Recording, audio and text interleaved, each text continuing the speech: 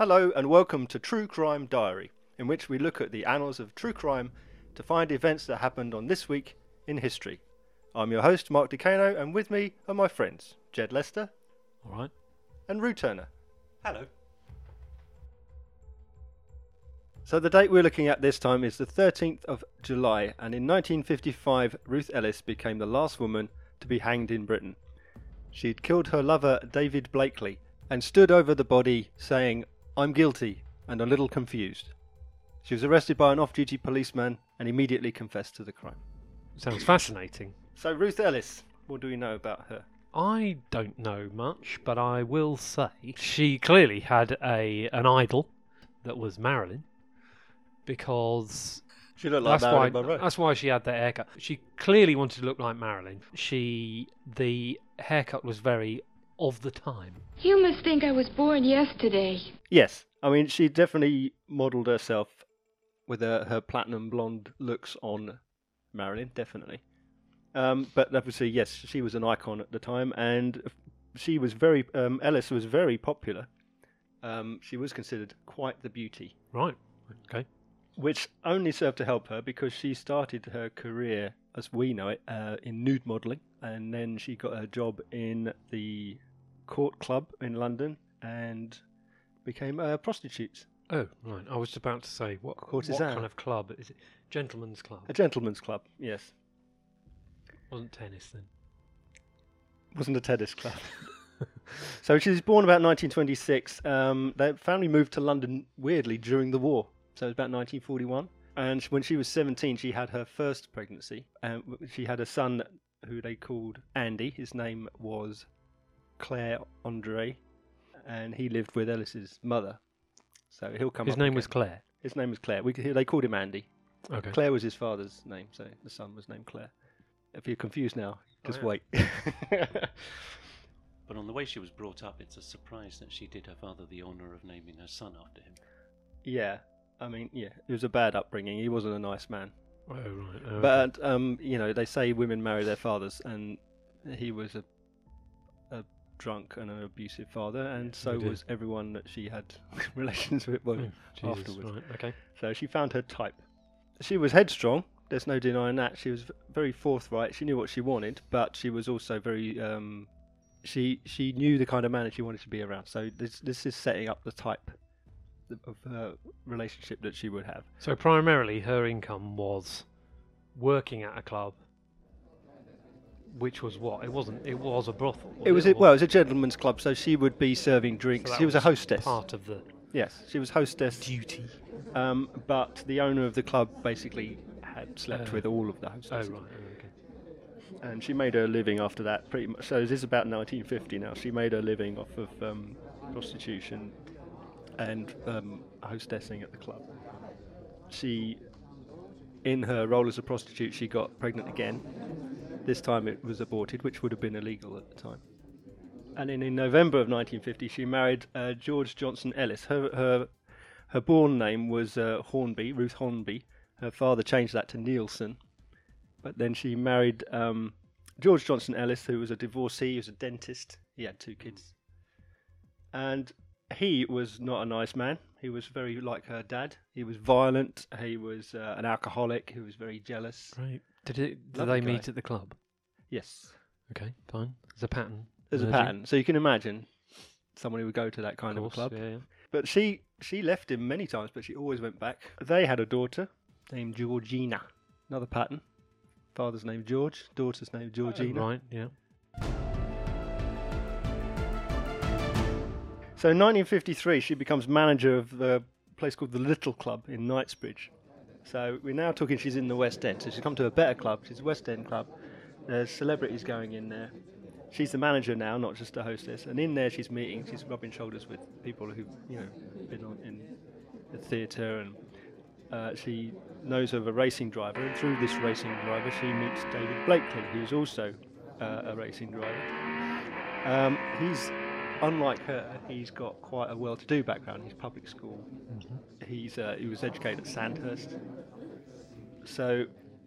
But he's also a bit of a drinker, and at this time he's already engaged to someone. And again, this is a pattern of behaviour because he's he's constantly having a affair. He's engaged to Mary Dawson, but he's sleeping around. So he meets Ruth Ellis, and almost immediately he moves into her flat above the club with her, even though he's engaged. This is quite a sort of a social transformation from a young girl brought up in Rhyl in North Wales, which is not a particularly well developed area at that time. It would have been rough and full of drinking men's clubs and stuff. And Yes, yeah.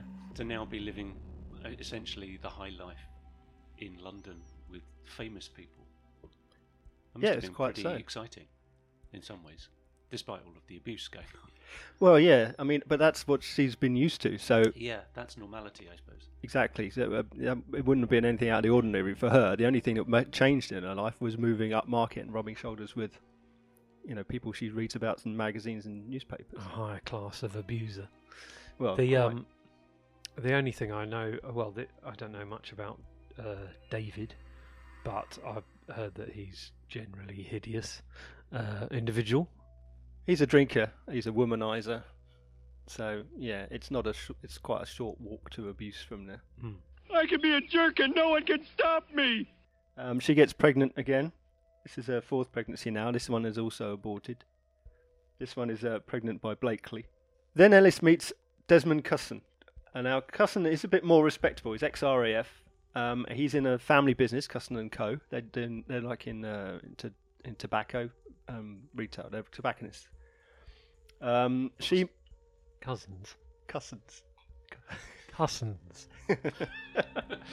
So she moves in with him now. Ellis has moved in with Cusson, but she's still seeing Blakely at the same time, and Blakely's still seeing other women. Now, apparently Naturally. they got engaged, inverted commas, or they arranged that they would get engaged.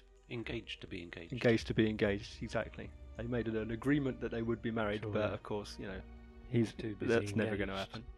And then in January 1955, she was pregnant again. It's her fifth pregnancy now. However, this one was a miscarriage because in one of their great arguments, Blakely punched her really hard in the stomach and forced a miscarriage. No doubt deliberately, I would imagine, but Yeah. and it worked, did it? Yeah, she in miscarried. His eyes, I mean. Yeah, she miscarried. But what we've seen is we've really established a pattern of the fact that her type is horrible, horrible men. Okay, really nasty piece of work, except for Cusson, apparently. More on him in a bit. How do you know what a pretty girl wants? But, she's lived a life of abusive childhood. She's got abusive relationships. She's had pregnancies, abortions, pregnancies, miscarriage. Prostitution, surrounded by lecherous old men in smoky clubs. Sometimes my brain gets real starved. So it's possibly no surprise that after had more and more arguments, that on the 10th of April, which was an Easter Sunday, this is 1955, Ellis went out looking for Blakely. She took a taxi, apparently, to Hampstead, from where she walked down to the Magdala pub. Yep. Still there, it's closed. Yeah, it's closed. They're trying to open it this year. The Ellis. No, it's the Magdala pub, and Blakely's car was parked outside. So she waits in the doorway of the shop next door until he comes out. So she knew he was drinking there or She hanging knew- out well, there. Yeah. Saw his car. Saw his car. Yep. He's obviously inside because he's a drinker. Sure. Yep. He comes out with a friend of his called Clive Gunnell. She sees them. She's waiting in the doorway. She steps out and basically fires a gun at him. Right. She misses, so he tries to run. He runs around the car. She chases after him, shoots again. He goes down, and then she stands over him and fires 3 shots into him. In fact, so close is she that there's actually powder burns on the wounds from the gun. She tried to fire a 6th time, but the gun sort of jammed. And when she got it to fire, she wasn't pointing at him, so it ricocheted. Then it hit someone else, hit a bystander who was wounded. Wow. And then, quite calmly, she asked Clive to call the police. So basically, we're obviously talking about murder, but we are literally, in the eyes of the law, we're talking about murder 1, as opposed to anything else, basically, aren't we? You go out there with intent and then carry out the crime Yeah. and then say, I know you saw me do it, but I did it. Yeah. That's the highest category of killing. Yeah, and you're talking first degree murder. First Yeah. degree is like premeditated. Now, it's interesting, we didn't really have it like that at the time. Oh, I'm okay. sure we do have it now in that respect, but British law is a bit strange. So at the time, the charge would have been murder. There's no degrees of murder. Crimes of passion aren't really recognised. So manslaughter was still murder. I mean, I know manslaughter is murder, but there is a difference. Yeah, well, manslaughter is an accidental death. Killing without intent. Yeah. Exactly. So the way my understanding is this: murder one is premeditated intent to kill. Yeah. Second degree is crime of passion. So you intended to kill in that moment. You didn't plan it. That could be argued for a Could defence lawyer. Yeah, you get Technically. it down to murder too. But again, in Britain in Oh, 1950, sorry, yeah. you did it. It was murder, right? That's it. Right, okay. And then you kind of have third degree, which is that you intended to harm but not to kill. So you killed someone, you didn't intend to kill them, you intended to harm them. You could probably And argue then that as well. and then manslaughter is you didn't intend to do anything, but somebody died. Very interesting, but too long. Should be short and sweet. But that is a modern take on it. Now, bear in mind, you're talking about British justice in the 1950s. You shot a gun, someone died, it's murder, you hang. Yes, and No there's no other. mitigation, no other sentence. So if available. that was to happen today, ignore the degrees of murder. If that were to happen today, what would happen? Would it be life in prison, but we're talking 25-year stretch, and Could then be diminished responsibility. it could be, yeah, and then it would also be, if there was such a thing as good behaviour, she could. Modern day, she could easily be out within 15 years, couldn't she? I would say so. Yeah. I could be remembering this wrong, but was there not a case where a woman was abused by her partner long term for many, many years, killed him, I've deliberately heard several, killed him, yeah. but was pretty much allowed to go? Yeah, I think they There's argued loads of self-defence, didn't they? Yeah. Because it was a long term. You're literally yeah. preventing yourself being harmed anymore. Of course, yeah.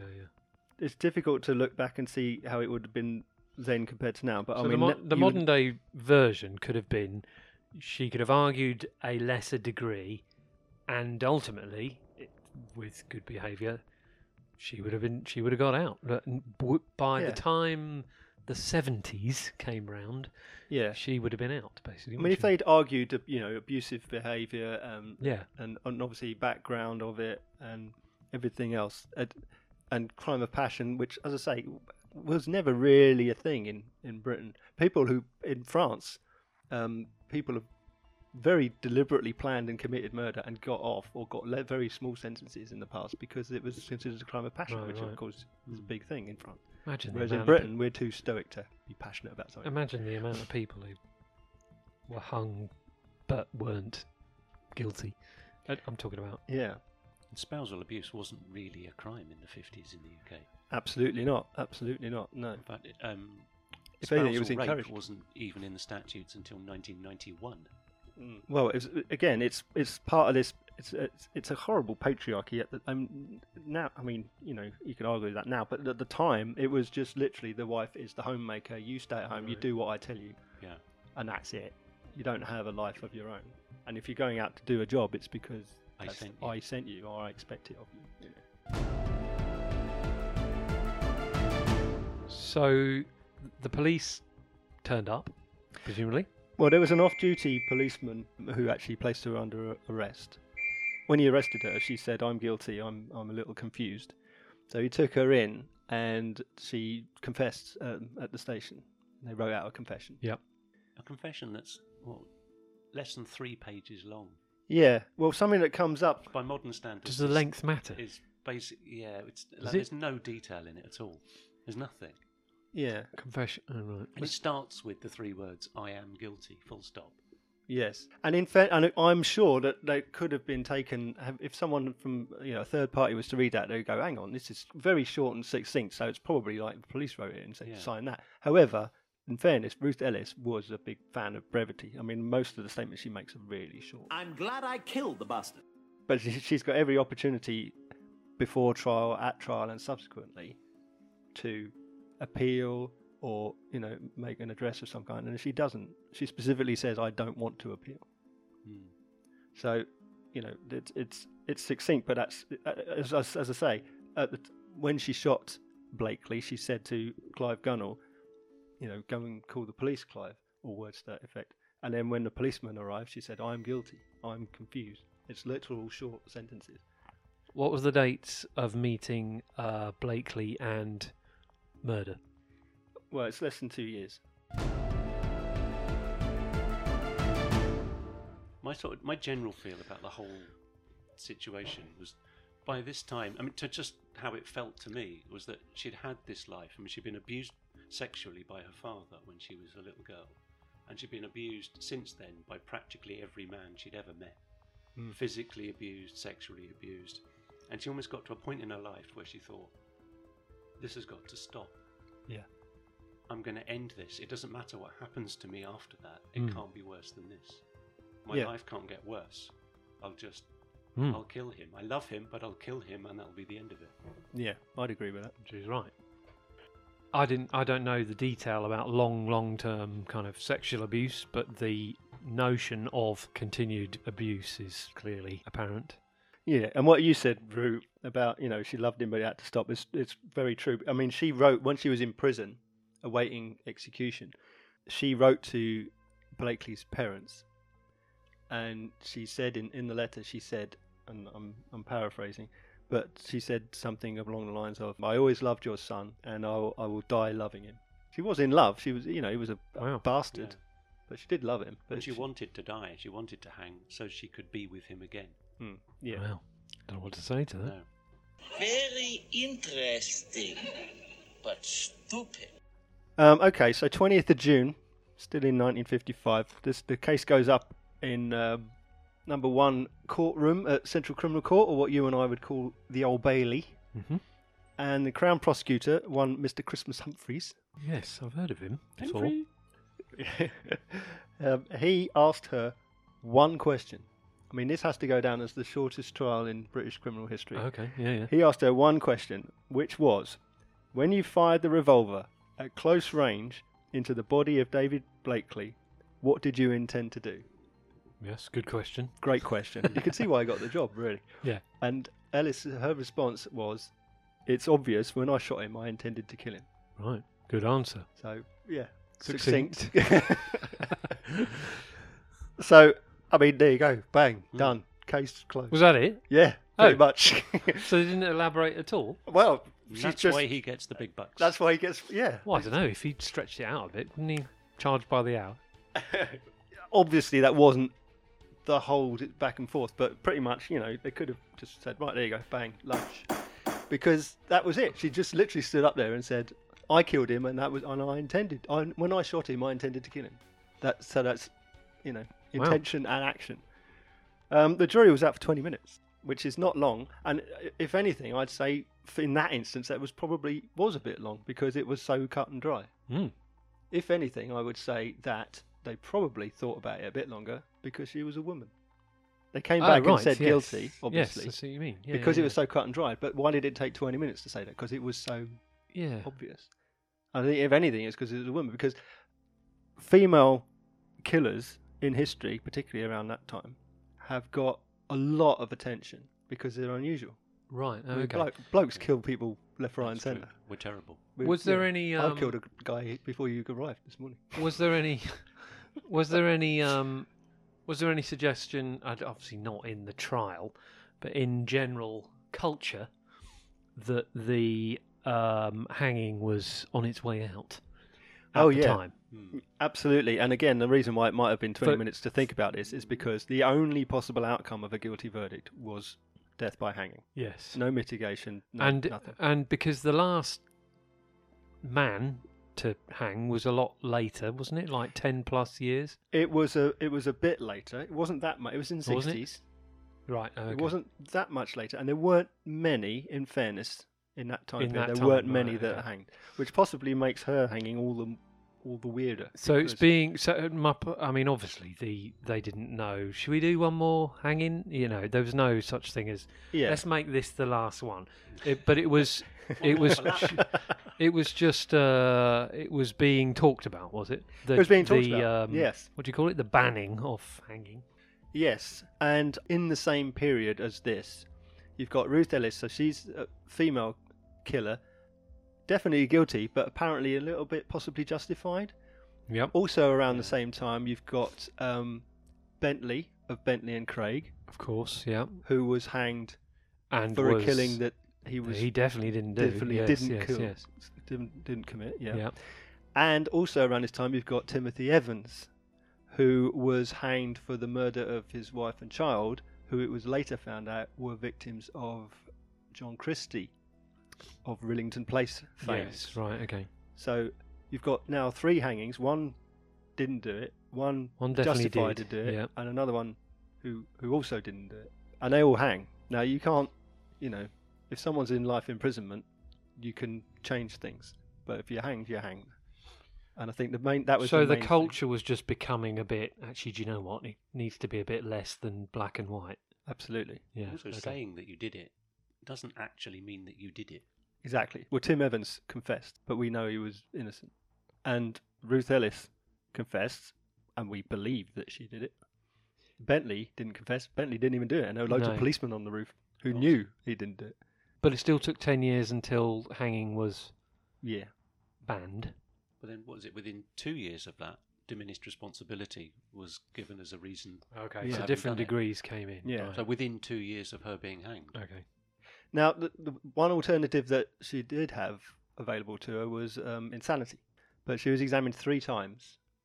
Once by the defence, once by the prosecution, and after her arrest before it went to court proceedings. She was examined 3 times, and none of them found any reason to believe that she could plead insanity. In which case she would have gone to criminally Sure. insane Yeah, asylum. yeah.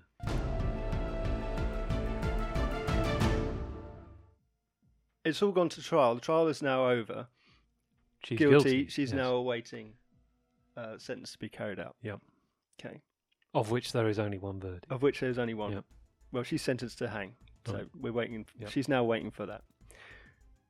Now, she fires the lawyer, who is cousin's cousin, Yeah. cousin's cousin, Cousin's cousin. Yep. cousin of cousin. His job is essentially over unless she's going to appeal. She didn't want to appeal, Sure. Right. so she fired him. She called in Mission and Simmons, who was the solicitor she wanted to write her last will and testament to. Now, she told them something that she didn't bring up at her trial, which was about Cusson. Hmm. So apparently Cusson gave her the gun, showed her how to shoot it, and then drove her to the end of the road. Oh, right. Hang on. Twist.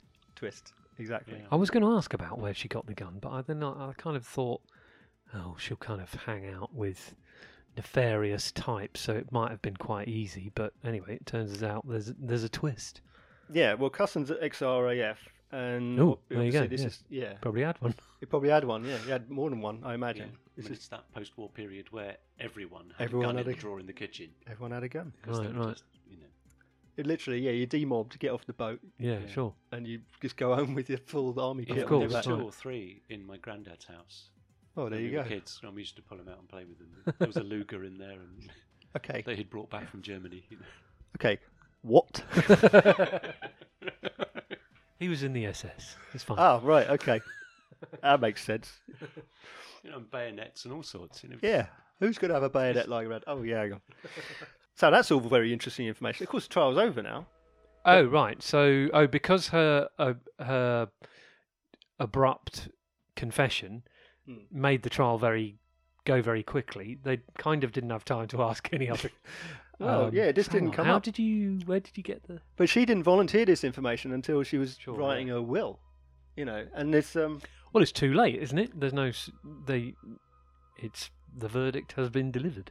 yeah, well, again, they've still got opportunity to appeal, But she specifically said when she was telling them this information not to use it in any attempt to appeal the sentence, which is weird.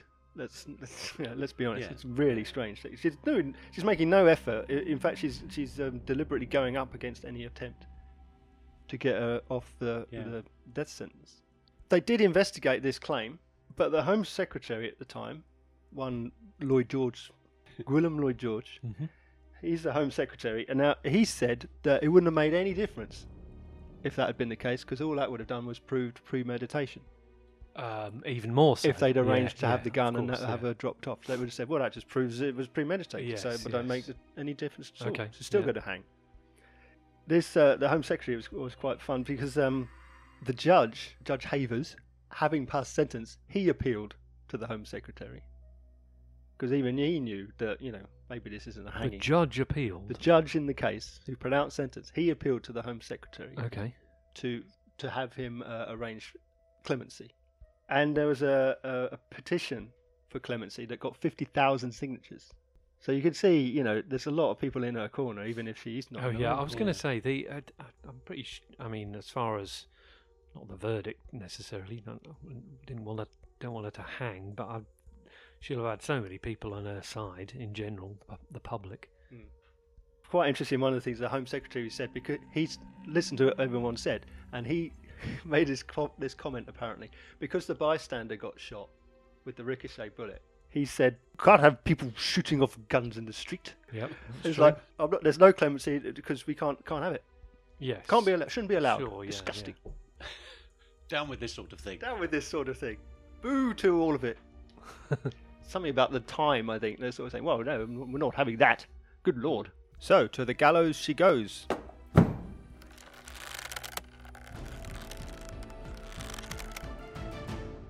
So anyway, so there's an appeal. So she's got a sister named Muriel Jacobate, who at the age of 81, in 2003, her appeal was thrown out by the appeal court. Although there was criticism about the Criminal Cases Review Commission's handling of the review, the fact of the matter is that the appeal court ruled that the decision had to be made according to the law at the time.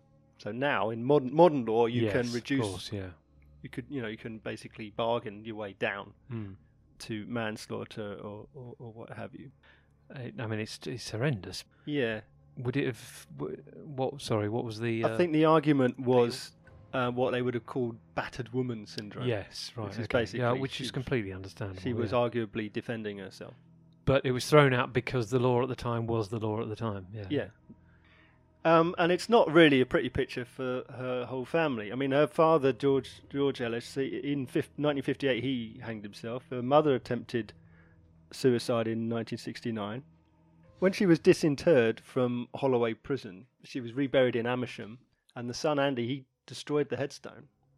Wow! And it had Ruth Hornby was the name on the headstone, her original name. So he destroyed the headstone, and in 1982 he killed himself. Although what's interesting about that is his funeral was paid for by Christmas Humphreys, the prosecution. Wow. That's interesting. And apparently Judge Havers had been sending him money. So the son Andy, he killed himself, but the daughter Georgina, she lived on. She died at the age of 50 from cancer, but she didn't kill herself like everyone else. This sounds like a stupid question, but obviously the father killed himself 3 years after her hanging. Yes. Do we know why he killed himself? Oh, he was an alcoholic, and right. Yeah, he's just And how did he kill himself? He hanged himself. He hanged himself. Yeah. Poetic. Well, he earned it. Well, this has been a joyful roller coaster. So let's end with something a little bit more fun. So here's an interesting fact. Oh yeah. So in 1951, Ruth Ellis got a small bit part in a movie called Lady Godiva Rides Again. Yes. Okay. Now, stellar cast. I've heard of that. That's British, is it? Yes. Now, Diana Dawes was in the movie. She wasn't the star. She was a supporting role. Right, yeah. She was a supporting role, and she was in the movie. And it was about a beauty pageant and everything else. Actually, it was re-released in the US under the name Bikini Baby in '53, a couple of years later, and Diana Dawes was billed as the lead role. Now, in 1956, Diana Dors made a movie called Yield to the Night. Now, this is not based on on Ruth Ellis, but it's remarkably similar story. Wow. So the real Ruth Ellis was in a movie with Diana Dors a few years before she died, and then the following year, Diana Dors played a role Effectively played her. Yeah, which is interesting. But for my money, the quintessential Ruth Ellis role was played by Miranda Richardson in 1985's Dance with a Stranger. Is her nose as pretty as mine? Rupert Everett played Blakely, and the late great Ian Holm played Cusson. Oh God! No walk-on part from Nigel Havers. No walk apart from Nigel Havers. No, Nigel Havers, of course, grandson of Judge Havers. Well, that's all for this time. If you want to know more about what we've discussed over the course of this episode, then just Google it or something. You can see daily true crime updates on our Facebook page, that's Facebook.com/True Crime Diary, or our Instagram @truecrime_diary. And you can support the show with a donation at paypal.me/True Crime Diary. Join us next time when we'll be similarly discussing and digressing on another event in true crime history. Until then, my thanks to Jed and Rue. My name's Mark, and we'll see you on the next date in our True Crime Diary.